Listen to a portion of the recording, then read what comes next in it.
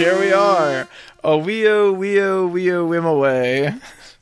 Wow. How do you feel about the franchise sleeping tonight? Dude, probably the weirdest franchise we've ever covered. In terms of, like, what each of the movies are. What each one offers in the context of the greater series? Yes. Truly bizarre. Truly stopped all forward momentum at Lion King 2. Objectively the worst film in the series. Yeah, so you've got the first film, which is like a cultural phenomenon, makes an unbelievable amount of money. The second film, they're like, I don't know, put no effort into it whatsoever. Drop it on video 4 years later. Which is so different from like how they would do it today, you know. Like, that's also what's so wild about it. The third movie is a parody of the first movie, an officially licensed parody. Fourth movie is a remake, an ill-advised remake of the first movie.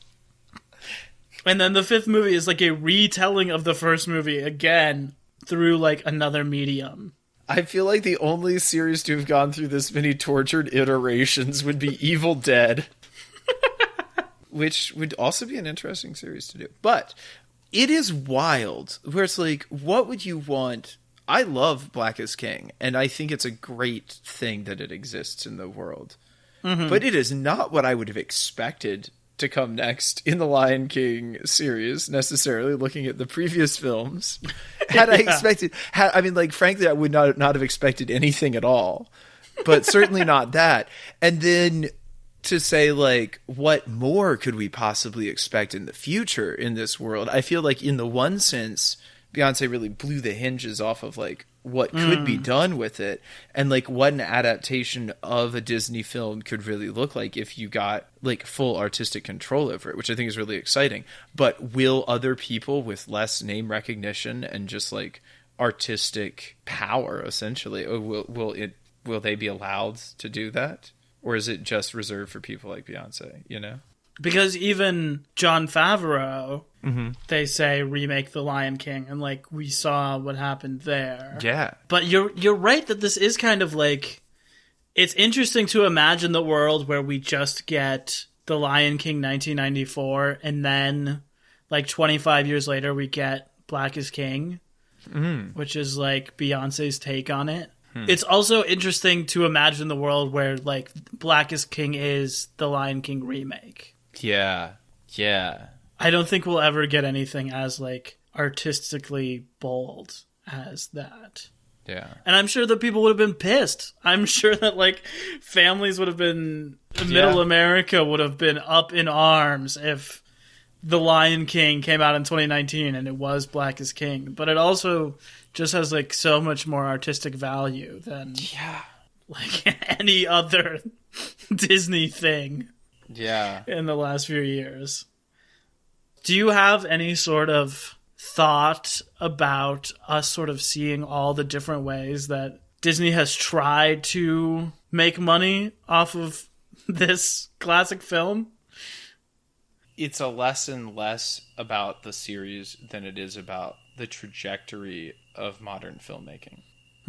What did I learn about The Lion King from watching the entire Lion King series in 2 weeks? Objectively, not much more than I learned after watching the first Lion King. Yeah. But what did I learn about, you know, like the history of trends in American filmmaking since the 1990s? Let me break it down for a second. This is completely anecdotal and come up with on the spot, so pay no credence to this whatsoever. But here's my take. So in the 90s, obviously, like, The Lion King is not a genuinely new idea necessarily, but they were still like, it's fresh, it's cool, and they just like presented this kind of crazy idea on its own terms. It kicked ass. It just like took off, and some things did and some things didn't. Like, it was an era of like, yeah, we're just gonna try this thing. We're just going to do it, and it's going to be artistically grand, and it might be a grand flop, but it'll be awesome. Like, I think of Dick Tracy, something that is, like, absurd, but is glorious, you know? Right. Then you get the complete schlock late 90s, every idea is completely tired. We have no creative output anymore. It's pure capitalism. We're just trying to put more money in our pockets. That's the era when there were 15 Land Before Time direct-to-video releases a year. You know, just trying to get that sweet cash money. Like, every time you went to the store as a kid, there was a new Land Before Time out, and you're like, I can't believe he's had that many adventures since I last was here. That's true. You really think we got to get to time eventually? Exactly. How far out were we? Yeah, exactly. And then we have the early 2000s where like, we've got attitude. And that's our little Lion King 1.5. We got a lot of shows in that time period. Like, think about like shows and things that were coming out. You know, that Hannah Montana thing of like being aware that she's a performer, breaking the fourth, like breaking the wall between what's reality and what's performed. You think of like Shrek is another one that's kind of like in that self-aware, irreverent comedy zone. Then kick it back to the 20 teens, and everybody's getting those sentimental feelings again and being like, well, maybe those stories that we grew up when we were children were worth something. They were like, maybe we should just like try and redo those. But of course, money got in the way like it always does and ruined a good thing. And like they overstepped themselves. I think essentially it was hubris to say that we can make animals that look realer than real. And we're going to put this nature documentary on the huge big screen and put all of your favorite singers like in this movie kicking it. And it's still not going to be good. Or it's still not going to be great the way the original was because it's like a facsimile of a thing. It's not like the thing itself. Yeah. And then Beyonce comes along and does the thing itself again because she's just taken the idea and like the core of what's interesting about it and done it. And I feel like that's the era of filmmaking that we're like getting into. I feel like that's what's really resonant about like so many of the directors that we've talked about that are new, like the Greta Gerwig and the Jordan Peele and the Ari Aster sort of thing, is that all of their movies are extremely personal. But they're also like, it's through their extremely personal detail, attention to detail, and like strong artistic vision that couldn't possibly be delivered to you by anyone else that like makes those movies universal and makes them work for so many people. And I think like that's something that's really present in Black is King, and I think that's something that's present in the original Lion King. But I don't know about the others. No, that was awesome. I mean, I think you're totally right there. It's worth noting that we on this podcast did not cover or get to see The Lion King on Broadway, which by all accounts is sort of the most moving rendition of it after the first one. Okay. But it's also worth noting, to your point, that like The Lion King on Broadway is the single highest grossing thing in entertainment. Ever of anything. You said it was the first and second highest grossing animated films of all time are both Lion King, right? Well, 1994 when it came out was the highest grossing. Now 2019 is the highest grossing. Okay. I believe that it is $8 billion is what The Lion King on Broadway has made. Phantom of the Opera has made $6 billion, and the highest grossing movies are Avatar and Avengers Endgame, which are at $3 billion. Okay. So like less than half what The Lion King on Broadway has done. So wild. And we also know that supposedly somewhere in the Disney exec room, Barry Jenkins of Moonlight and The Underground Railroad and If Beale Street Could Talk has one of these Oculus VR sets strapped to his head and is directing Lion King 2. The Godfather Part 2 of the Lion King franchise. Oh my god. It's going to be more like The Irishman Part 2 because they're going to have all this weird de-aging on all the animals. Like if you thought the animals looked bad in 2019, just wait till they put all the de-aging stuff on them to make the animals that were 50 years old in 2019 look like they're 20 years old in 2023. Oh, I wonder if he's going to stick to that style. If it's mandated that he must, or if he's just going to be like, no, I'm not doing it. How cool would it be if he like chose a more expressive animation style? Like, I think if you watch that movie, you can tell that Favreau knows it doesn't really work because, like, most of the shots are not on their faces. Like, he's done a lot to sort of keep it in wide shots and, like, not have many close-ups, not show you them talking very much. True. Would you be so bold as to hazard any sort of guess about what the next movement we may see? What in the next 20 or 30 years we'll see The Lion King dragged out for to make more money? I mean, I think obviously there's this Barry Jenkins sequel, right? Yeah. Prequel sequel. Mm-hmm. So that's kind of killing two birds with one stone. Can I say, it's a weird premise to me that the prequel sequel is going to be Simba ruling the kingdom, post-Lion King, in the present, with flashbacks to Scar and Mufasa as young lions. Because Scar and Mufasa are both dead. Yeah, it's like, what does that affect in the present? Yeah, what is that reflecting? Because neither of them are there to sort of, like, be learning from their past. Interesting. Well, maybe we will find out. I mean, we'll see it. We'll be duty-bound to pay Disney our $50 and sit in the theater. Whenever that thing comes out. Damn. Christmas 2027. Probably have to walk through a VR, like, safari to go see it even. Okay, Wade, would you hazard a guess at a ranking for these? The ranking? I thought we were talking about The Lion King. At 2, Pumbaa. Yes, I would try my best. I would say, let me see. I'd say number 5, The Lion King 2, Simba's Pride, Dishonor, Disgrace. Number 4. I'd forgotten about that song. That's the only memorable part of the movie. I'm gonna look that song up right after this. Number 4, The Lion King 2019. Number 3, The Lion King 1.5. Number 2, Black is King. Number 1, The Lion King 1994. That's how I would do it. I think The Lion King and Black is King are both, like, really visually stunning. Black is King is maybe more of an artistic achievement. Certainly, like, morally and culturally way more exciting than The Lion King. But it is definitely really indebted to the blueprint of The Lion King. I think it's a little bit less satisfying because it loses the plot. Which wouldn't be a problem if it didn't have a plot, but it has a plot and then it loses it. That's fair. What would be your ranking? So we got 5 is going to be Lion King 2. 4 is going to be live action. No, you know what? 5 is live action. Wow. I would rather... Really? Yeah. Really? Because I would watch Lion King 2 again for, like, the meme of it.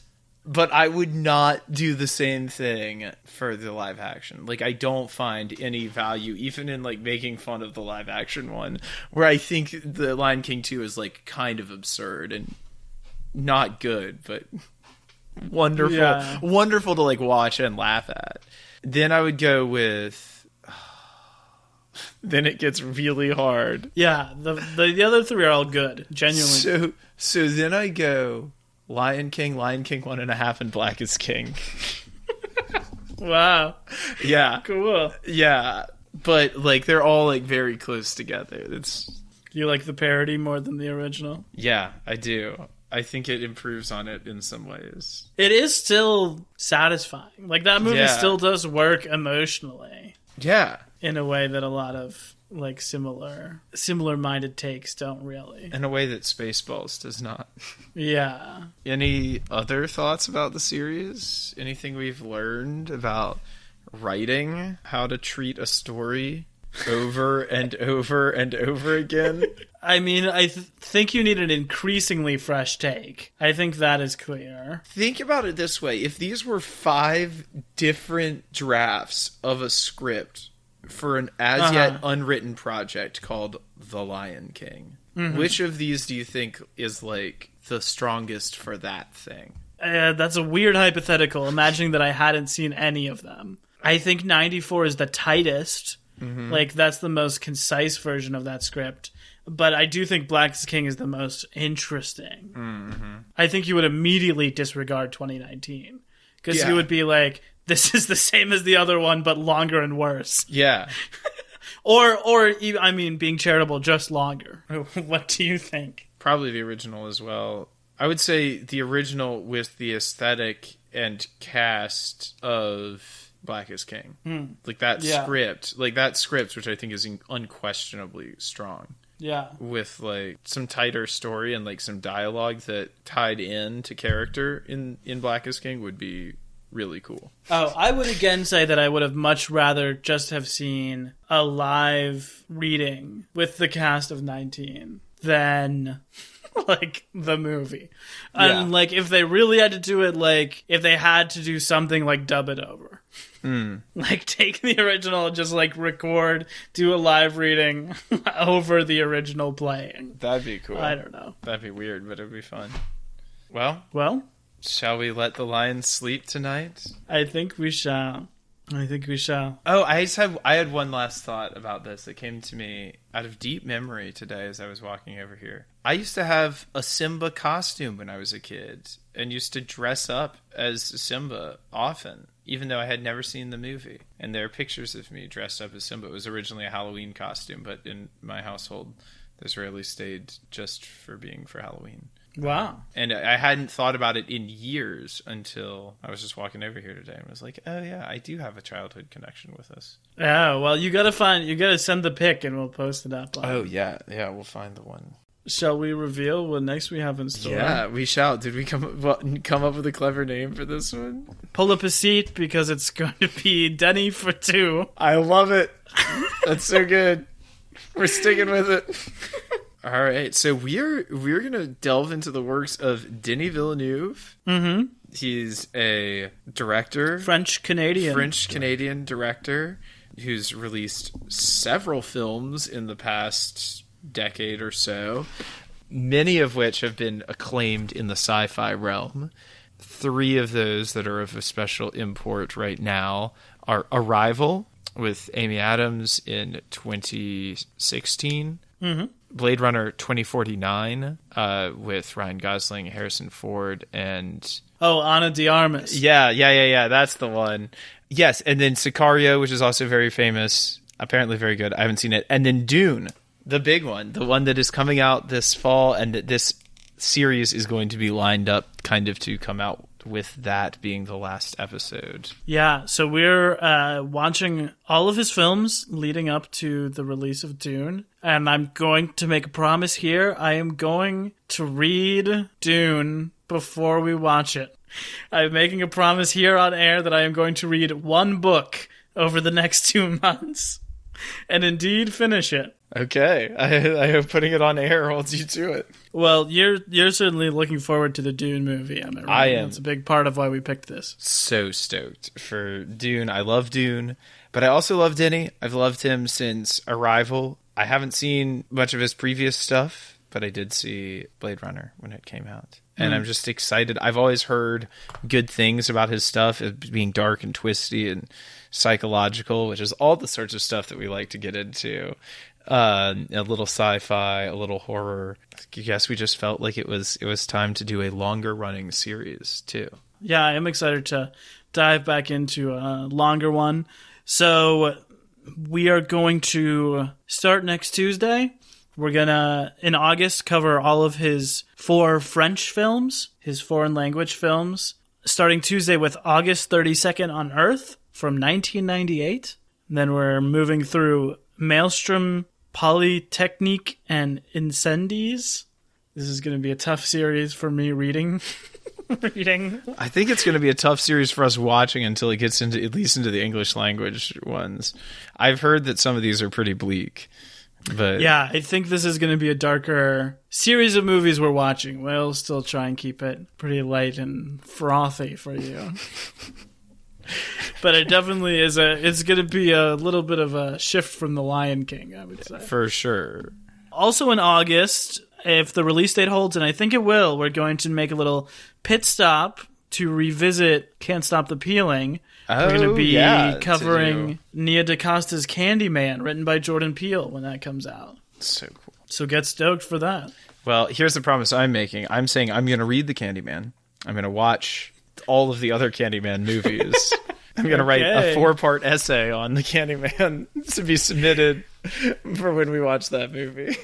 You're gonna watch old Billy Condon's Candyman too? Wait, was he in it? No, he was the guy who did the last two Twilights, the Breaking Dawn movies, and his first movie was Candyman 2. Oh, yeah.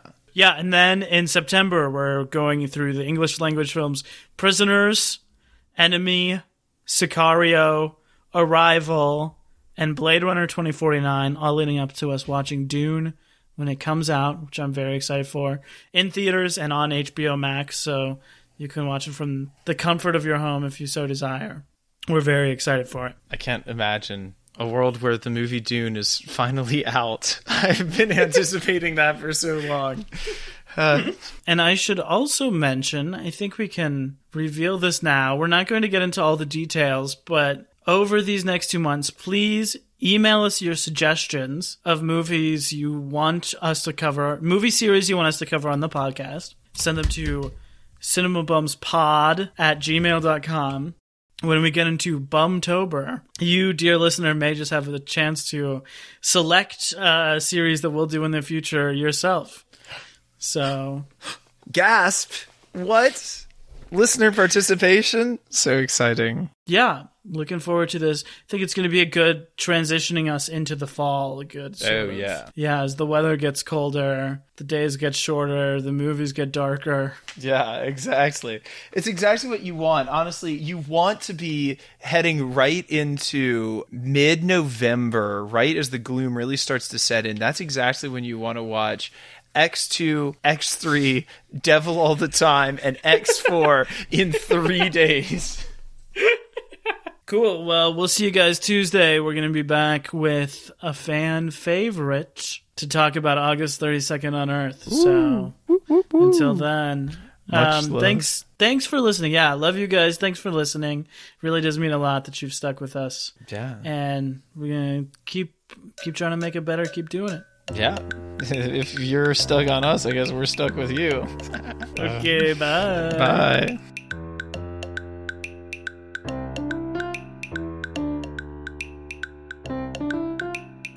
Cinema Bums is a production of DKG Podcasts. It is created and produced by Emma Temple and me, Wade Lawrence Holloman. I also edit and mix the podcast. Our theme music is by Zane Holloman, who you can find on Bandcamp, and our show art is by Autumn Beckner. Our social media is managed by Laura Bennett. If you like what you hear, please tell all your friends, and leave us a 5-star review on Apple Podcasts, the 2 best ways to spread the word about our work. You can also follow us on Instagram @CinemaBums or email us at cinemabumspod@gmail.com. Don't flake on us. We'll be back next week.